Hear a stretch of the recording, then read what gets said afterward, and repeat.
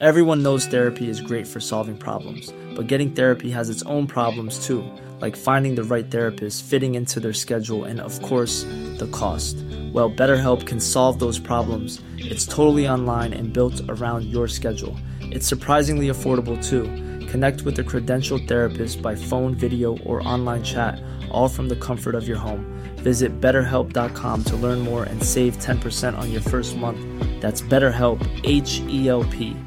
Ready to pop the question? The jewelers at BlueNile.com have got sparkle down to a science with beautiful lab-grown diamonds worthy of your most brilliant moments. Their lab-grown diamonds are independently graded and guaranteed identical to natural diamonds, and they're ready to ship to your door. Go to BlueNile.com and use promo code LISTEN to get $50 off your purchase of $500 or more. That's code LISTEN at BlueNile.com for $50 off. BlueNile.com, code LISTEN.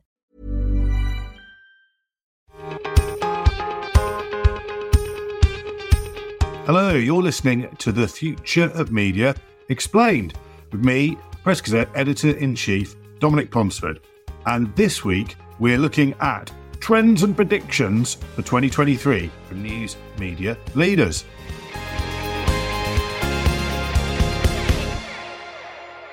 And joining me to discuss this, we have Press Gazette's data journalist, Aisha Majid. Hi, Aisha. Hi, Dom. Nice to be here. Brilliant subject for a podcast to start the year.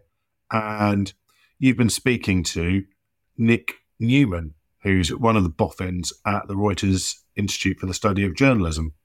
So just explain what the particular peg is for speaking to Nic. This week, the Reuters Institute, where Nic is a senior research associate, they've put out their annual report that they put out every year, looking at trends and predictions for the news industry for the year ahead. So every year they ask editors, CEOs, digital executives, leaders in the news industry what they think is in store for the coming year. And this year, they actually interviewed more than 300 news leaders in 53 countries. I think it was 303 to be exact, and asked them about their thoughts for the year ahead. In a nutshell, I don't think it'll come as a great surprise to people that this year news leaders are feeling a bit gloomy, aren't they, compared to last year, which last year was actually a pretty strong year, I think, for many news companies commercially. But this year, people are feeling a bit less confident. Is that right? That's one of the main headlines? Yeah, that's correct. The thing that jumps out from this year's report is that while it's not all bad news, as you say, news leaders are definitely less optimistic than in 2022. And you definitely get the sense that reading this year's report and, what the executives and so on have said, that sustainability of news media is a much bigger concern this year, which is probably not a surprise given the wider economic crisis and the high levels of inflation and the cost of living and so on around the world. I mean, last year, 3/4 of the news leaders they interviewed said they were confident about their company prospects in 2022. And this year, it's less than half, which is a big change. Okay. Look, it's great to have Nic on because I know he's also the lead author of the annual Reuters Digital Journalism Report, which is the kind of massive bit of research, is the sort of Bible of what's going on in news, digital news around the world every year. So it'd be great to hear what he thinks about it all. Yeah, how did you kick off the interview? The first thing I asked Nic to sum up what he thinks is in store for publishers this year.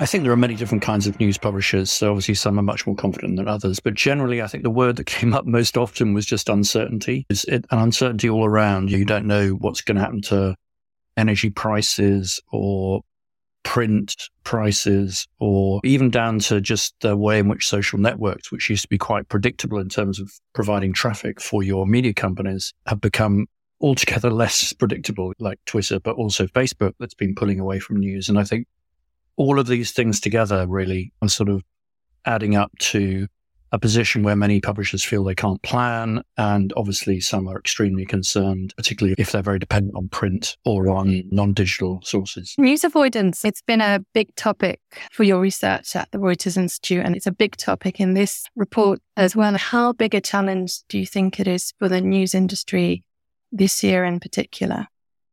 Yeah, we had some really interesting comments, actually. Just in general, people talk about traffic being flat. Again, there's lots of different companies, and some have seen traffic going up, but a lot have seen company traffic going down or flat.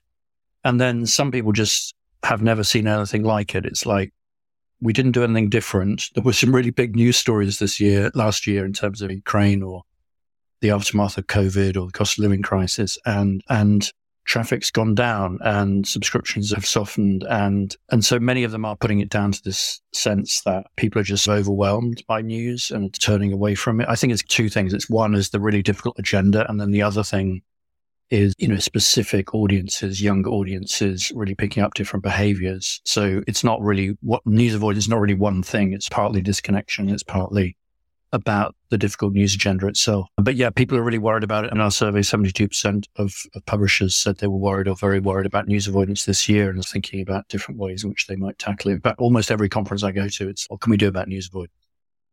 And what are some of those things that are coming up in terms of what publishers can do to stop audiences turning away? Yeah, I think it's interesting that I think the news industry has done a lot, actually. If you think back to pre-COVID, COVID was a bit of a watershed in terms of explanatory journalism, I think. And now everyone's just really embraced it. So explanatory formats, whether that's video or text or Q&A formats. And in our survey, both of those came up really high. I think journalists understand that part of their job is to explain the news as well as tell people what happened. I think there's much more ambivalence about things like solutions journalism, constructive journalism, positive journalism, which are sort of banded around as ways in which we might do it. And I think the thinking behind it is, can we give people a sense of agency? So let's not just point out the problems. And it's often seen as a sort of binary debate of you either you investigate things deeply or you do positive journalism, where it's really about the mix. And I think part of what's gone wrong with digital is that many people don't see the mix because the algorithm just gives people negative stuff, or people just feel overwhelmed by one negative story after another and they don't see the other stuff. So yeah, it's a complicated issue and I think there's no silver bullet, but those are some of the things people are talking about this year. In terms of another thing the report talks about is, as you mentioned, platforms and their changing attitude to news. I mentioned with something like Facebook turning away uncertainty on Twitter. And it seems like a lot of the people surveyed for the report see TikTok as a platform where they're going to be stepping up their efforts this year. And what's your take on how useful is it for publishers to be on TikTok? Yeah, it's a great question. And I think publishers are very ambivalent about TikTok. We did a report in December, which showed that half were on TikTok and half weren't on TikTok. And many of the ones who weren't on TikTok weren't planning to go on TikTok because they were worried about, well, A, the fact there's no revenue. So you're basically creating content and getting nothing back. But also just the fears of China, which I think is going to be a big story this year. And we've already seen more legislators basically banning TikTok on phones. And I think that trend's going to increase. You're going to see more journalists, investigative journalists, not putting it on phones because of concerns about data security. And yes, we could see more direct action against TikTok in countries like the US. There's certainly talk of that. So I think that's one of the concerns about it. But if you just look at it from the audience point of view, obviously it's growing very fast. It's where young people are. And that's why we see publishers in our survey saying they're going to put a lot more effort into it this year. I think it's not just about TikTok. We had a session with some publishers yesterday and they were talking about the importance of vertical video. And they recognize that even if it's not TikTok, that's going to be important on Instagram, on Facebook, on YouTube Shorts. And this sort of trend, I think, which all the platforms are pushing, more creative video, short form video that explains things, that entertains people, I think is clearly going to continue to grow this year. That piece about revenue is interesting and obviously crucial to publishers. I mean, do you think eventually publishers will be able to make money on a platform like TikTok? They're expecting to. I think this year we expect some kind of advertising, a little bit like YouTube and others have provided. So maybe not before each of these short videos, but elsewhere in the experience, and the highly trafficked TikTok accounts will get a share of that revenue. So I think we'll see some of that. And then publishers already using branded content on TikTok as well. So those are two potential ways of doing it. And another business model that a number are considering, particularly some of the sort of early movers on TikTok, is selling their understanding of young people to other brands, either commercial brands or other news organizations. So I think there are some potential ways, but I don't think it's going to shift the dial. The amount of advertising money is probably not going to deliver significant revenue. I think it's primarily about getting to that younger audience and will be this year. On revenue, in the report, I think it was 80% of the newsleaders that you asked, they said that subscriptions were among their biggest revenue priorities for this year. Do you think subscriptions are going to be a bright spot this year, or are you worried about the trajectory there? I was surprised in the survey. I think it was almost 70% said that they thought that their subscriptions were going to go up this year. And we've already seen subscriptions slowing down considerably. And for some publishers we've talked to, they're static or going down with very high rates of churn. So I'm personally a bit more pessimistic about subscriptions, but overall, it's clearly a much more reliable revenue source, bringing in recurring income, not starting every year at zero. It's unbelievably important for many publishers now who've been down that route for some years. It's not surprising both existing companies with subscription are trying to retain those subscribers, but those who are more recently engaged with subscription are trying to find ways to grow. And I think growth is going to be much harder than retention. And I think one of the things we're going to see this year is really that pressure on the price points. We've already seen very heavy discounting. So many publishers looking for, basically, it's the same people who are paying for news, and the discounts, people phoning up customer call centers and asking for a better deal. I think we're going to see a lot of that this year. Did any of the news leaders that you surveyed for the report, did they expand on why they were rather optimistic about subscriptions? I think senior news leaders are paid to be optimistic, but also some of the ones that were optimistic have made amazing progress over the last few years. So actually one of the things they've seen is that when the news is really difficult, during COVID, for example, we saw that COVID bounce in subscriptions, and they feel that actually news is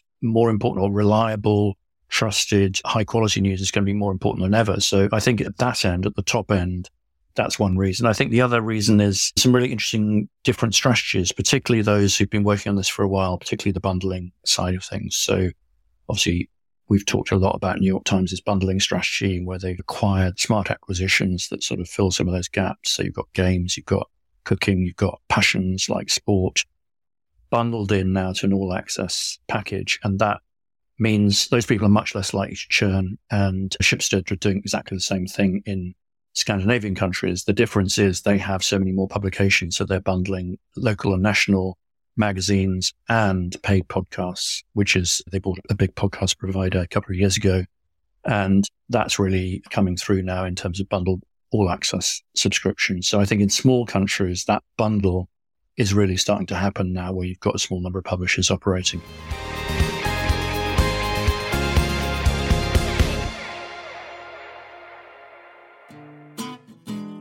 Hi, I'm Anoush, and I host the New Statesman podcast. Twice a week, we get under the skin of Westminster to help understand what's going on and what's going to happen next. We interview politicians, policymakers, and people on the front line to get you the full story behind the headlines. Plus, hear from our award-winning editorial team, including political editor Andrew Marr, to get to the bottom of what on earth is happening. Listen to the New Statesman podcast. You can subscribe now wherever you get your podcasts.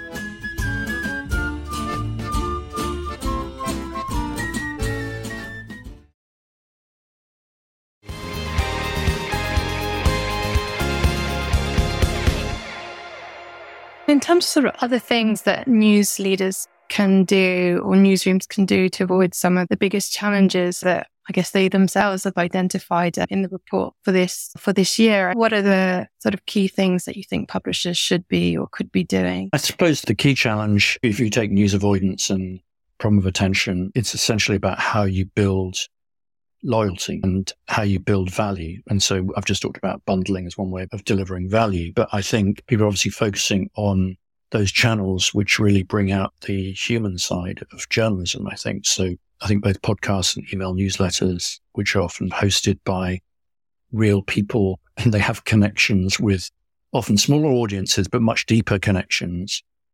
That's now an absolutely critical part of everybody's strategy. It used to be just about the website and the app. And now it's about the website, the app, the newsletters and the podcasts. And it's really that sort of combination and bringing out the personalities behind your news brand and providing more regularity of contact and more time. So I would say that's pretty universal now, particularly from publishers from a print background as opposed to broadcast. I think for broadcasters, it's a different challenge. They're trying to reach large numbers of people, and they've seen particularly those younger audiences disappear. So the real focus for them is how do you broaden that agenda and attract young people. And that is a really thorny challenge for young people. But that's where Sky News, for example, is having quite a lot of success on TikTok. So it's taking your content to other platforms with that monetization problem, of course. Talk about podcasts and newsletters, which came up in the report quite a bit. What are the other sort of like key innovations or formats do you think that news leaders will be investing in this year? There aren't many, really. I think the other one we talked about a bit already is digital video. So what we've seen is that increase over the last year in terms of people's sense of importance. I think it's really challenging for a lot of print publishers because they feel comfortable with audio. It's easy, it's cheap,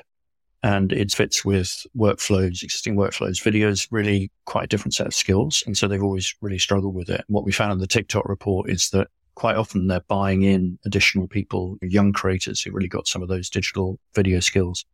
So I think there's this kind of recognition that this is going to be really critical going forwards, but many of them are really just tinkering at the edges, but they're definitely planning to put more effort into digital video this year. And then other things like, I'm sure we'll come on to AI, but things like voice. I actually personally think voice is going to be really important over time, but not necessarily this year. And the metaverse, these are really areas where publishers are just not really focusing right now because the main emphasis is getting through this year economically, but also in terms of focusing on loyalty. And how important do you think AI will be this year? I think AI is going to be both iterative and just helping people be more efficient. That's already happening with things like transcription and auto translation and all these tools now just coming to the newsroom.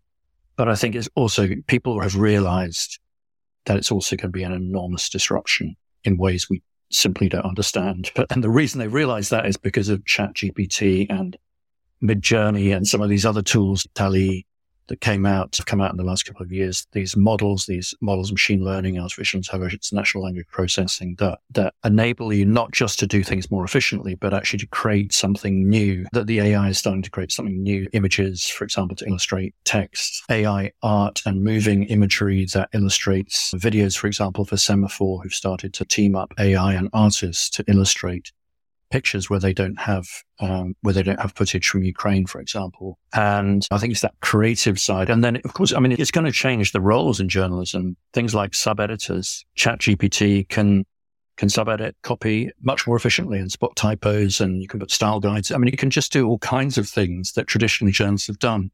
And so people are talking about, well, the role of the sub-editor in the future is really going to be programming different AI interfaces and prompts and doing a little bit of oversight. Will be completely different, and we won't need so many of them, but the skills will be completely different. You're going to be like an AI taskmaster, I think, rather than a traditional sub-editor. And this is happening now. And is all the disruption going to be positive or? No, some of it will be very negative. Obviously, the same technologies are also being produced to create deep fakes, deep porn, all of this stuff, and we're going to see a lot more of that. But I think with all big disruptive change, you have opportunities as well. If you think about the last 10 years, which have been that publishers have really struggled because you've got these big platforms that take a lot of the advertising revenue and sitting in the middle. This is going to be hugely disruptive to those platforms. Whether it'll be better or worse for publishers, we don't yet know. But Google, for example, putting the text into a search box is probably not going to be the only way in which you ask for things in the future. You're going to ask with your voice. You're going to talk to AI bots, and they will serve you back really interesting responses. Is Google going to be the number one there? This is potentially very disruptive for all those platforms as well.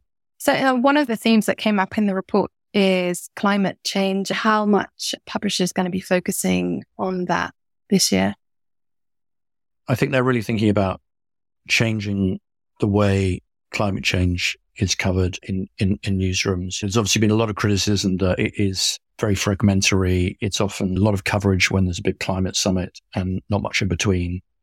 And I think just from a recognition that this is really the story of our times and that it doesn't necessarily fit in with the normal news cycles, it needs something different. So what we found is that half of publishers have set up climate desks.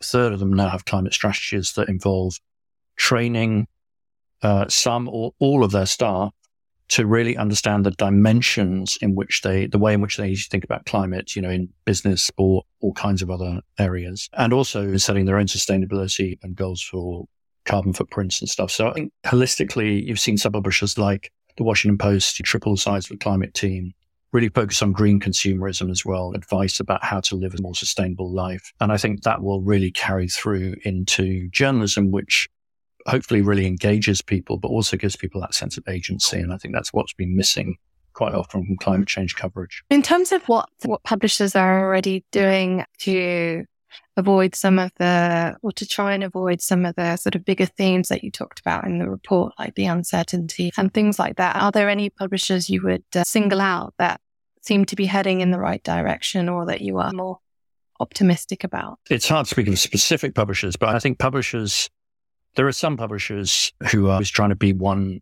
step ahead. But it's not just thinking about the future and understanding AI is going to be important. It's also understanding how much you should invest at a particular point in time. So it's a kind of delicate balance because you have to move at the right pace, particularly, I think, in terms of trying to create content that works for younger people and older people. I think AI offers lots of opportunities, for example, to try and help with that problem of relevance, to provide maybe different formats or different language versions for people who are really interested in news or who understand the sort of the jargon and different ones for young people without having to create a different brand. But yeah, I think it's just in general, those publishers who are well down that digital path, who've been really thinking about these issues for a long time, obviously in a much better position. Those that have primarily digital incomes already, rather than being reliant on print, where print costs have doubled, and print's going to be really difficult this year. And therefore, those companies are going to have money to invest in some of these new innovations and to invest in their staff, which is obviously critical as well going forwards. This report obviously looks at 2023 and Newsleader's predictions for this year, but looking longer term for the industry, do you think a lot of what came up in the report has a longer term salient? Yeah, I've been doing this for 13 years and you have some things that are just clear, the mobile and social revolution and how it goes up and down, and some years it's up and some years it's down. But fundamentally, it's a shift. It's a really disruptive shift. And we can see the same with automation and artificial intelligence. So I think really understanding what that's going to mean in terms of workflows. And I think in that, if AI can do all of those things, what should journalism be? And I think just having that long-term perspective is really important. To me, it just says you need to be more distinctive. You need to be more human. You need to focus more on the relationships. So those kind of insights, I think, and then you can build that into your whole model over time, your business model, the way you position your marketing, etc. And to me, that's a given. Which particular AI tool people are using this year as opposed to next year, obviously that will shift. And there will definitely be disillusion. There will be that trough of disappointment with AI after the incredible hype we've had this year. But the long-term trend is that this is going to be the big disruptor over the next 10 years.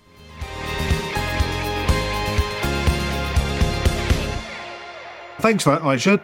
Great to hear from Nic, as always. Really useful bit of research that, and really interesting to hear his insights into it. So we've been doing our own research on this topic as well. And just before Christmas, we asked 18 media leaders for the biggest challenge they were facing this year and how they plan to tackle it. Just looking at that and Nic's chat and his research, what do you think are the big themes that are emerging for the year ahead in terms of what kind of news leaders need to focus on? I think there is a lot of overlap between what news leaders told us and what they've told the Reuters Institute as well. And one of the themes that comes up strongly in both is this idea of news avoidance, people turning away from the news. I think it was interesting in the article that we had on Press Gazette at the end of last year that David Higginson, the Reach's chief of digital, said it's a bigger issue than the recession and dealing with the tech giants, in his opinion. So it's clearly something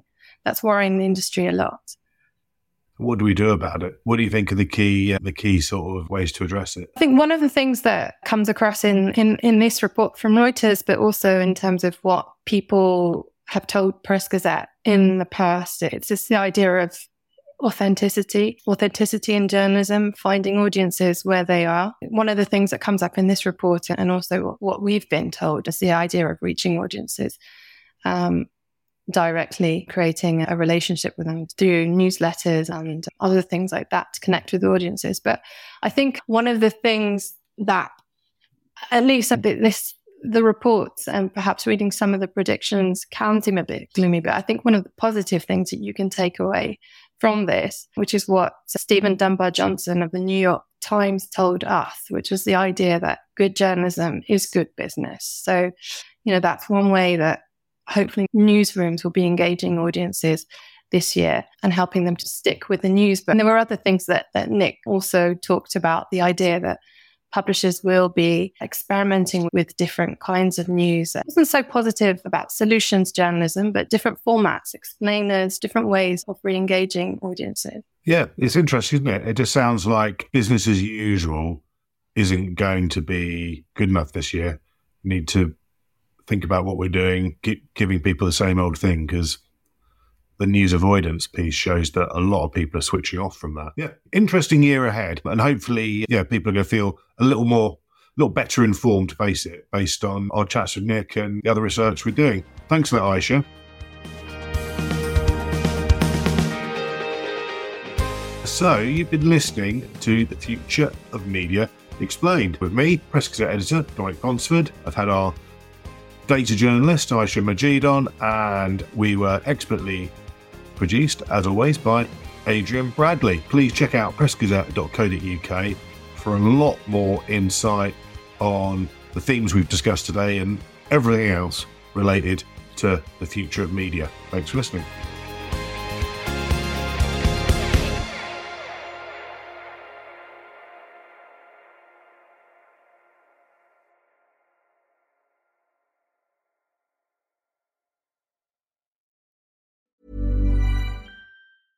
Imagine the softest sheets you've ever felt. Now imagine them getting even softer over time. That's what you'll feel with Boll & Branch's organic cotton sheets. In a recent customer survey, 96% replied that Boll & Branch sheets get softer with every wash. Start getting your best night's sleep in these sheets that get softer and softer for years to come. Try their sheets with a 30-night guarantee. Plus, get 15% off your first order at bollandbranch.com. Code BUTTERY. Exclusions apply. See site for details.